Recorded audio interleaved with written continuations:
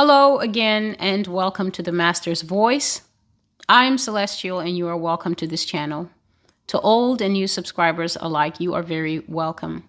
Today's video is going to be slightly different, or at least the first of today's video. I'm hoping to make two today. So this is going to be sort of a helpful look to show you, first of all, what God has to say about the question of national repentance. This is something that the Lord showed me last week, but it keeps coming back in the form of a sentence. And I'm going to share today what God has laid on my heart concerning the issue of national repentance, how important it is, and how to be able to tell if wherever you live, your nation actually qualifies for having the signs that signal that a nation is repentant and is therefore qualified to seek mercy from God instead of wrath, judgment, or justice. The second thing is that I'm hopeful that this would be an indication of people who want to study the Word of God, how you can do it. So hopefully, by the grace of the Lord Jesus Christ, this video will be able to accomplish two in one and be a blessing to all who are seeking to understand, how do I read my Bible? How do I really understand what the Bible is telling me? How do I not superimpose what I think or what I've been hearing out there on the airwaves, or even what I've always traditionally been taught in my Bible study, in the church that I grew up in, or even what I, as a leader, as a small group leader or a pastor, even what I tend to do when I study. And then I take that out and I go and teach it to my congregation, and perhaps it's not getting the kind of fruit that I want. So the text I'm going to be looking at today is 2 Chronicles chapter 7, and we're going to hone in and focus on this famous verse that everybody loves to use. It is everybody's shield and buckler, if my people who are called by my name. So the video title for today is If My People, the Work of National Repentance. And I'm sharing this word today. I think it's April 29th, 2022. And so let us begin with context. So I'm going to be looking at from verse 11, 2 Chronicles chapter 7, from verse 11 to verse 14, and perhaps maybe 15. So let's start with verse 11. Thus Solomon finished the house of the Lord and the king's house. And Solomon successfully accomplished all that came into his heart to make in the house of the Lord and in his own house. Then the Lord appeared to Solomon by night and said to him, I have heard your prayer and have chosen this place for myself as a house of sacrifice.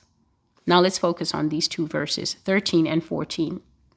When I shut up heaven and there is no rain, or command the locusts to devour the land, or send pestilence among my people, if my people who are called by my name will humble themselves and pray and seek my face and turn from their wicked ways, then I will hear from heaven and will forgive their sin and heal their land.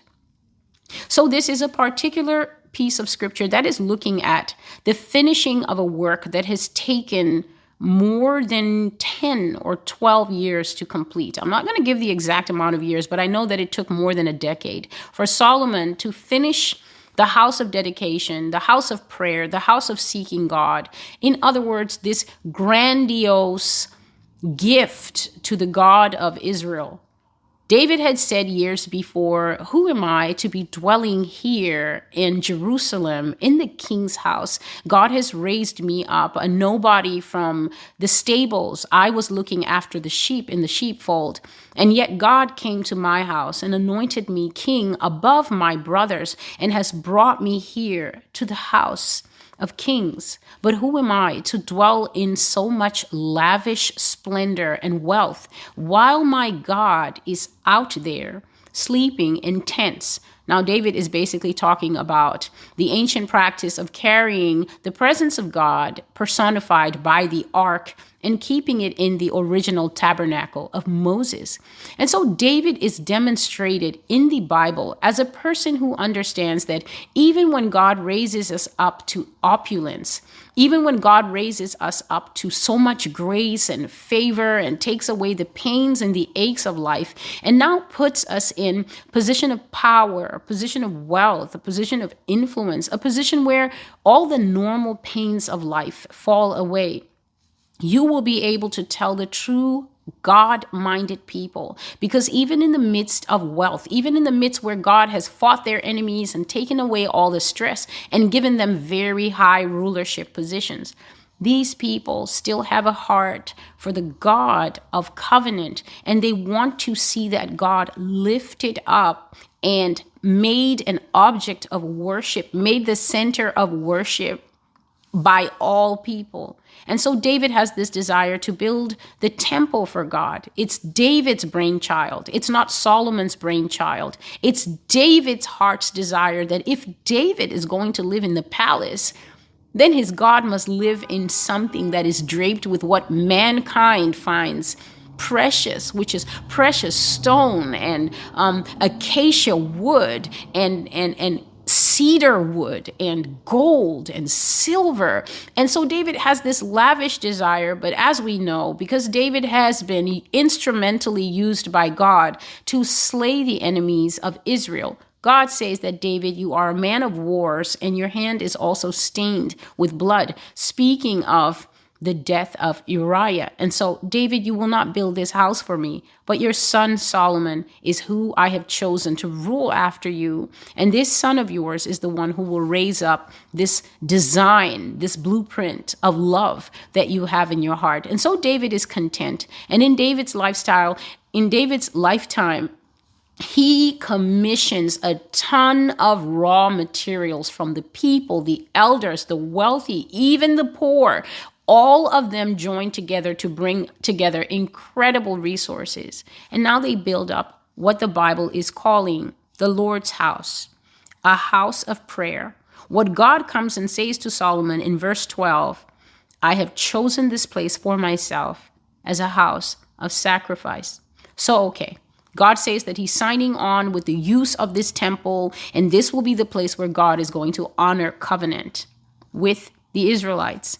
So he says to Solomon, I've heard, because the day before they dedicated the temple, in the same chapter 7, they dedicated this temple with thousands of bulls and thousands of sheep and sacrificing and much singing and rejoicing. And this is how people always are at the virginity part of their journey with God. When you start this journey with God, it's all about songs and laughter and dance and the freedom that naturally comes when God gives you this promise that you are free from the captivity of sin and that you are now part of God's family and will be walking with God in the expression of the renewed life that God himself is going to give you.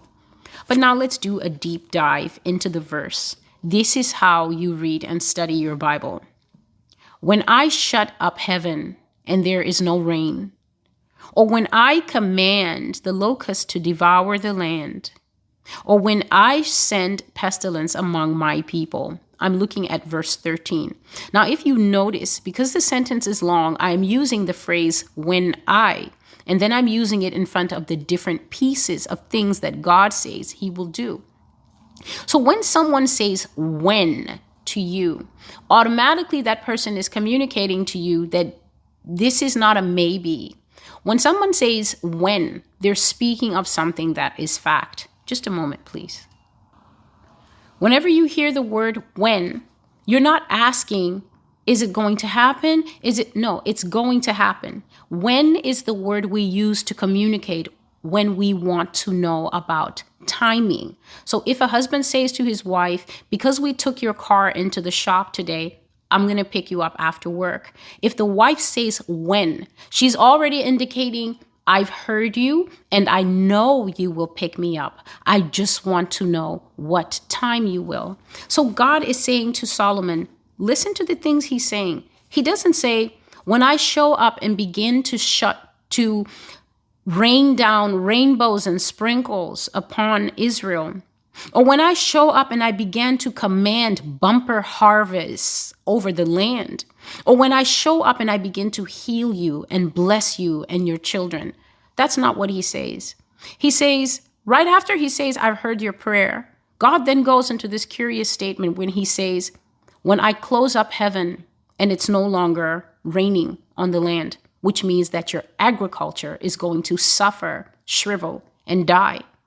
When I command locusts to come and devour the land, Israel knew that the sight of locusts is a curse, because all the way back in Exodus, they watched locusts appear by God's command and decimate, destroy, and completely eat up Egypt's crop as part of the curse, judgment, and punishment of God for keeping God's people in captivity and refusing to obey Moses when he said, God says, let my people go. So when God says locusts will come, Israel already knows that locusts are a sign of judgment. Locusts are a sign of the curse. Locusts are a sign of God's unhappiness and anger. And then God says, when I send pestilence among you. This is something that Israel is also familiar with. When you see outbreaks of disease among you, they've already received the Levitical laws from Moses, and they already know that the sight of disease outbreaks in the camp is a sign of God's judgment and God's wrath among them. They also know that pestilence is a judgment because they saw pestilence in Egypt, that the Egyptians were covered with boils and sores, and yet the Israelites had none. So God begins listening to Solomon right away and tells him when, meaning, Solomon, I've heard your prayer, and I accept your invitation for this temple to be a house where I will be worshiped by you and the people.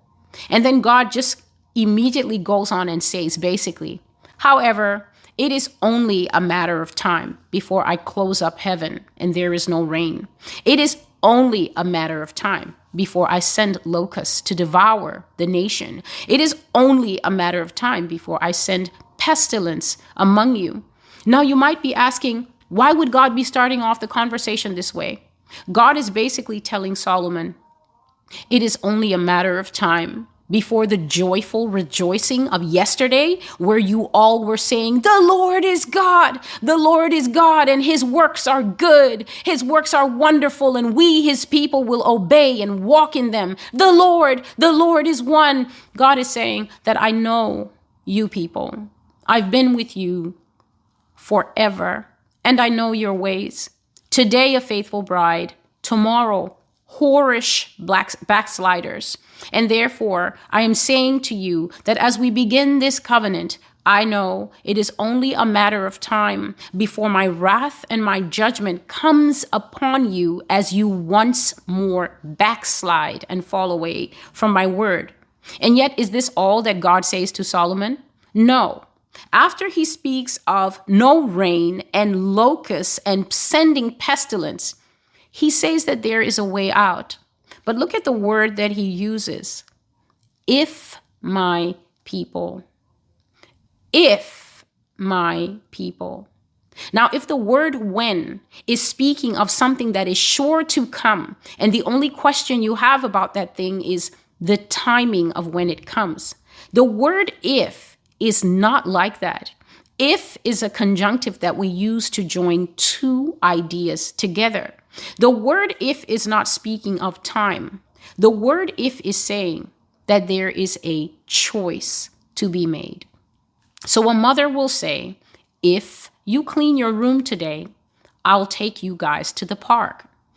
To a teenager, perhaps at the end of high school or maybe in the middle, a father might say, if you consistently get good grades for 2 semesters in your senior year, we will buy you a car. The word if is saying to the one who is listening, you have a choice to make between one idea here and another idea, and it is your choice to join them or not.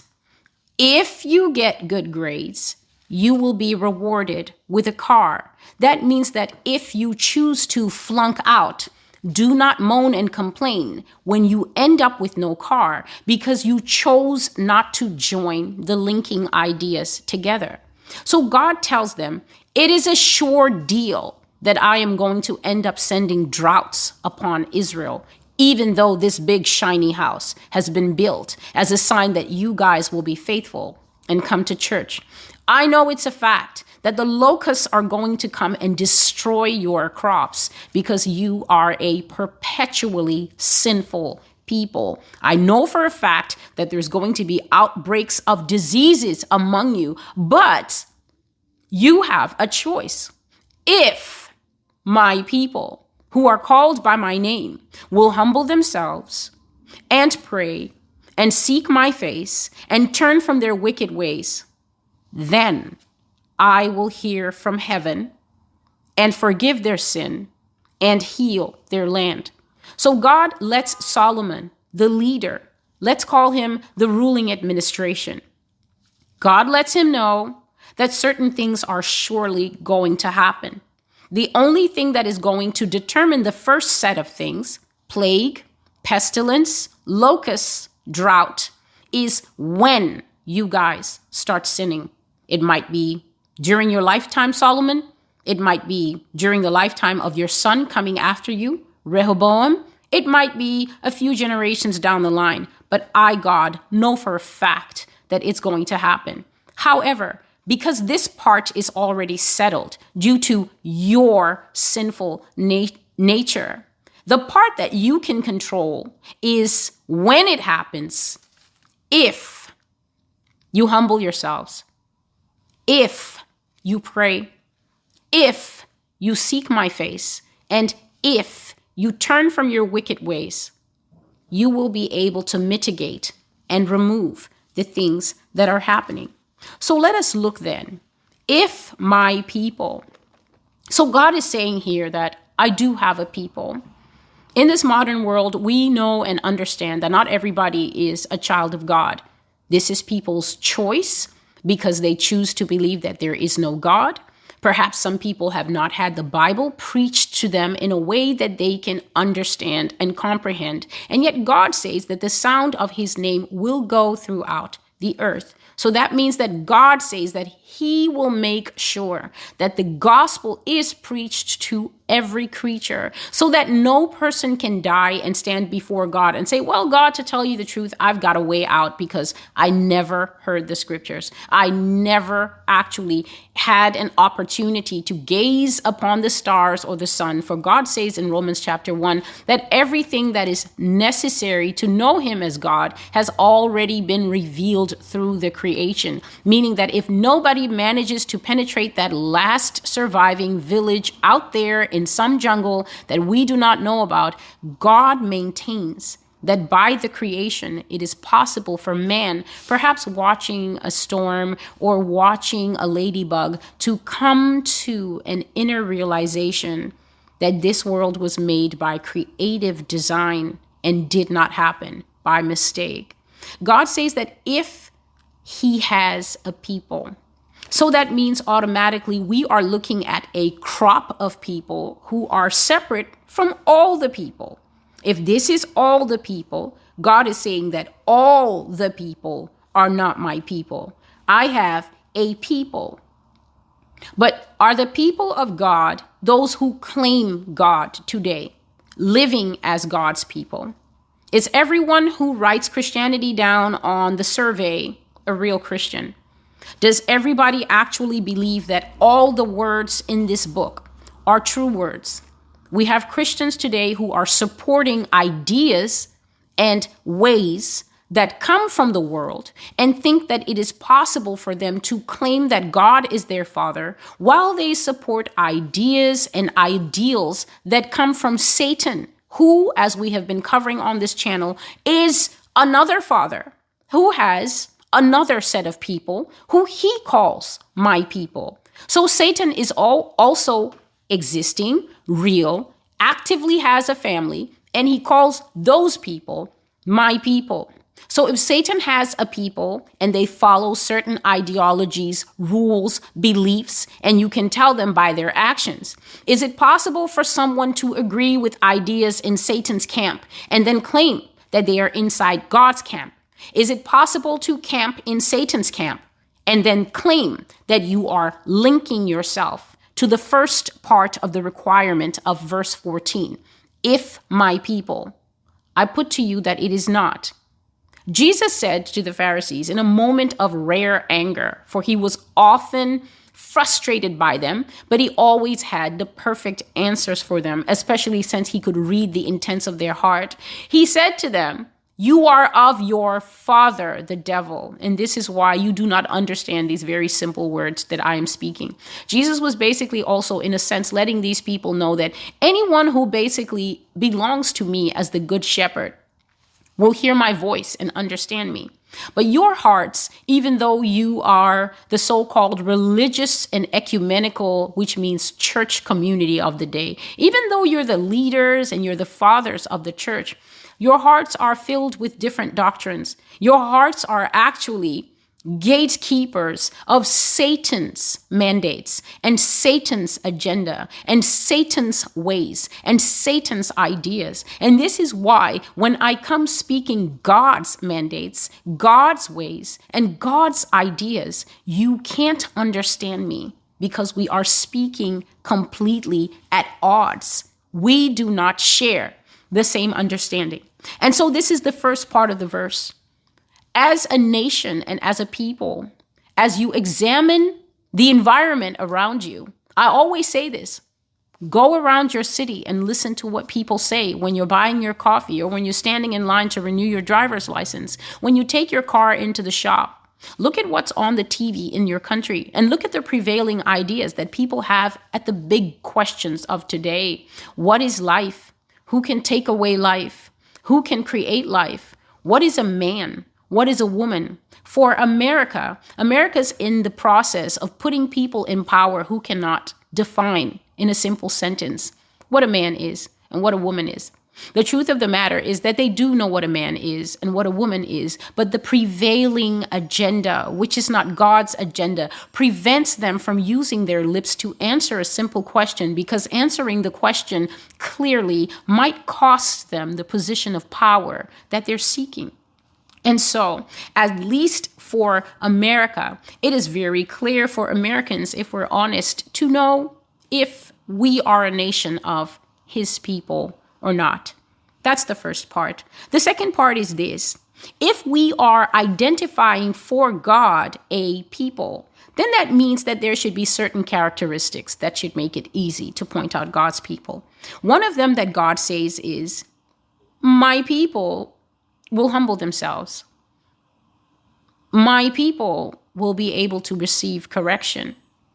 My people will be able to exercise discipline.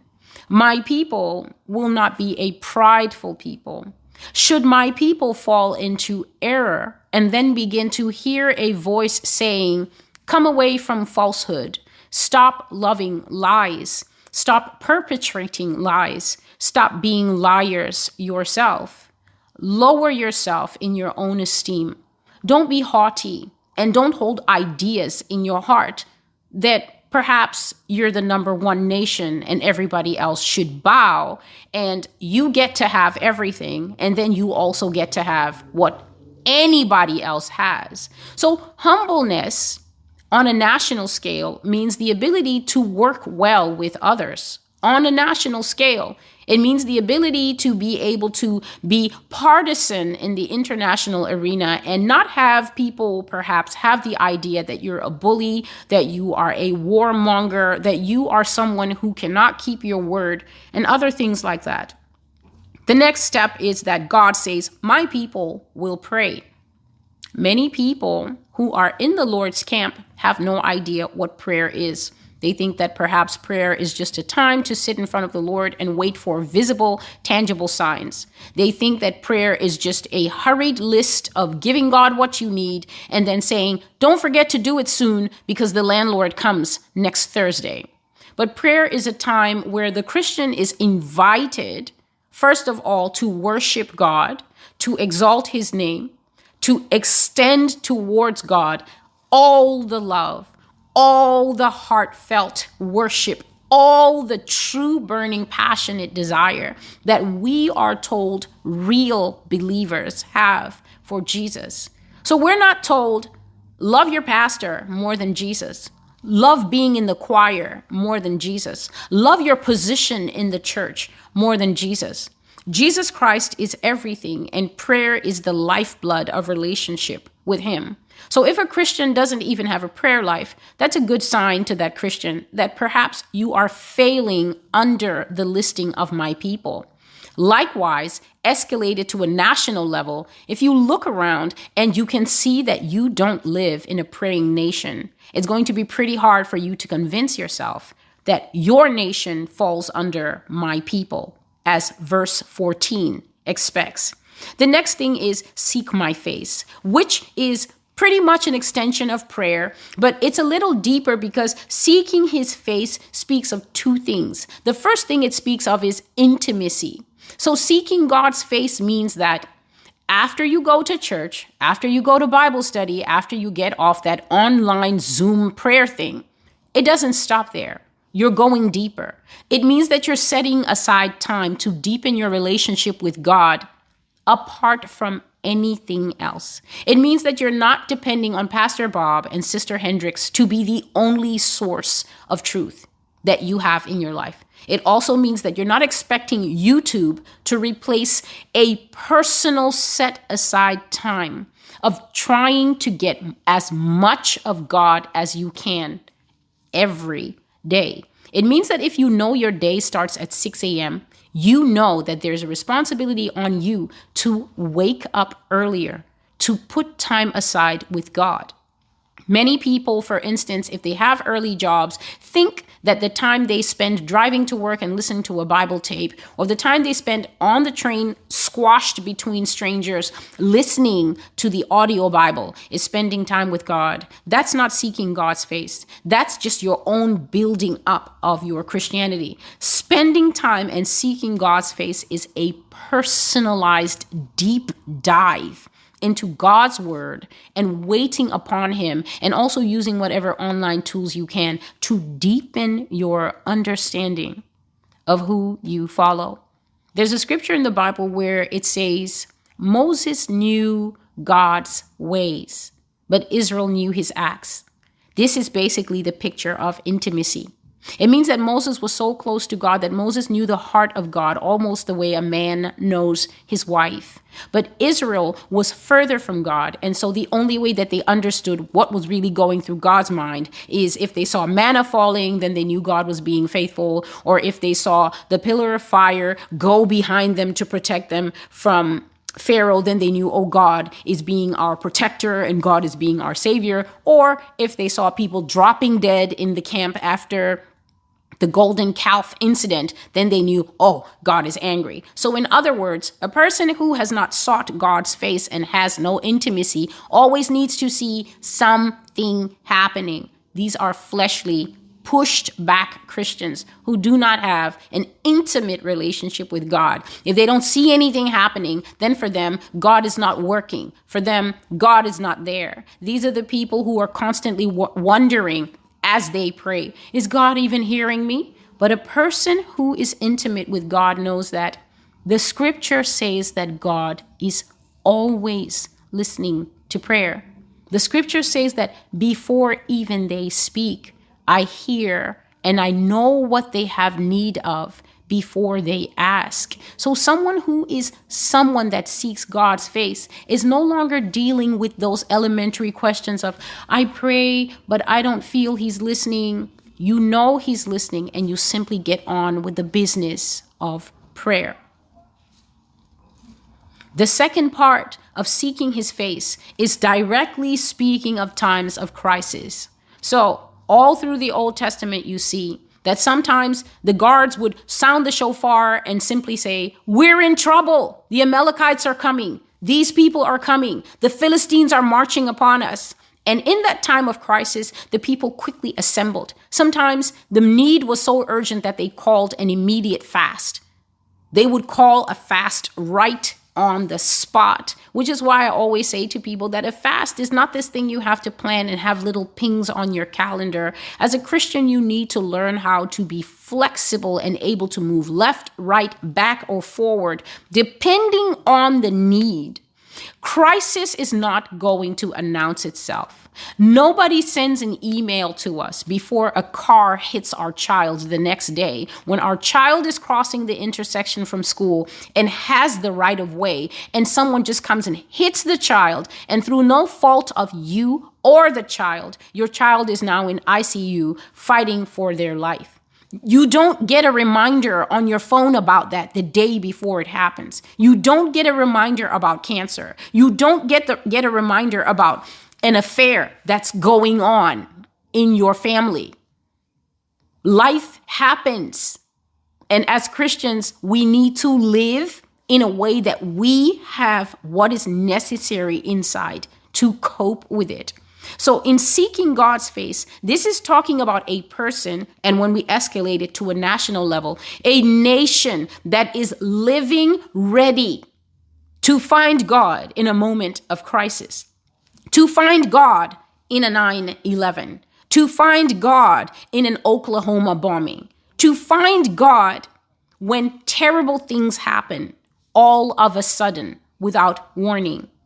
If you are a nation that perhaps can be hit with a pestilence and the people immediately go into sackcloth and mourning, if you live in a nation that will receive prophecies of God's anger and judgment and go into times of seeking God, national repentance as Nineveh did, then you are a nation, wherever you may be in the world watching this, that qualifies under my people called by my name. In this verse 14.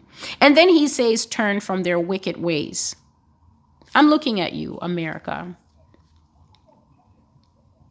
I would not even need to say anything. I could sit here quietly for 3 minutes and look, and you look back at me, and in all of our minds, we would be listing without running out of any sin and without repeating the name of any sin, all the things that the nation does that God calls wicked ways. There are over 112 videos on this channel, so there's absolutely no need for me to do a deep dive into wicked ways. So these are the conditions. The word if is a condition. Humble yourself, pray, seek my face, turn from wicked ways, which basically means repentance. Repentance is when you renounce the former conduct of breaking God's laws. I have several videos on repentance on this channel, and so I'm not going to go into it. But the modern church has been told that repentance is feeling sorry. Repentance is not feeling sorry. Those of you who have children, maybe your child does something and you tell your child, this was wrong, this should not have been done. Children are capable of feeling sorry without repenting. And you will know because the minute you turn your back, your child will go and do that same thing again. This is not the action of someone who is sorry. This is just of repentance. This is just the action of someone who, when caught, shows remorse. Remorse is not repentance. Remorse is the victimhood feeling that is natural to humanity. When your wife catches you in infidelity, when your husband uncovers 3 years of Facebook's texts and suggestive pictures between you and that ex-boyfriend, you are honestly going to feel sorry. You're sorry you got caught. You're sorry because you know what's coming next. You're sorry because he has the right to pay you no alimony and he's probably going to win all the property in court. That is why you are sorry. You are sorry because changes are about to come to what you were doing that will make you uncomfortable. That is not repentance. Personal discomfort is not repentance.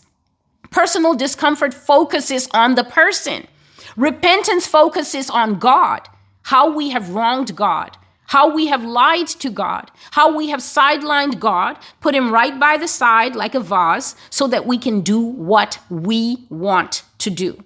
Repentance is recognizing evil conduct against the Father, Son, and Holy Spirit, and being sorry for that, not being sorry for self, being sorry for wronging Jesus, Yah, and the Holy Spirit, and seeking renewal by the Spirit and the blood of Jesus to break off the cycle or the pattern of that conduct that we're sorry for hurting them for in the first place. So when a nation is not sorry, then that nation is not repentant. And if a nation is not repentant, it is not likely that that nation will seek God's face. It is not likely that that nation will pray. It is not likely that that nation will humble itself. It is likely that that nation will continue in the four things that God says. If you continue in the four things that are under if, then the three things that I said that are under when are definitely going to happen. And so when we look at national repentance, it can simply be defined as this. National repentance is when everybody in a nation or a greater significant portion of a nation recognizes the four things under if and does them so that the three things under when will not happen. If you do not see everyone in a nation or a vastly significant portion of a nation humbling itself, praying, seeking God's face, and turning from its wicked ways, then you do not need anyone to tell you that that nation is not in repentance. That nation is in sin, and that is why there will be no mercy shown to that nation, but the judgments that are already pronounced against that nation in the heavens will surely come against that nation.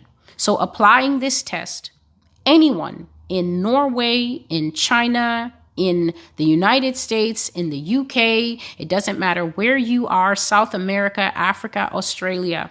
If you look around you and you can see either that your country, for the large majority, falls on the yes side, or for the large majority, falls on the no side, then you understand that 2 Chronicles chapter 7 and verse 14, although it is greatly quoted in the Christian community, is not for every country.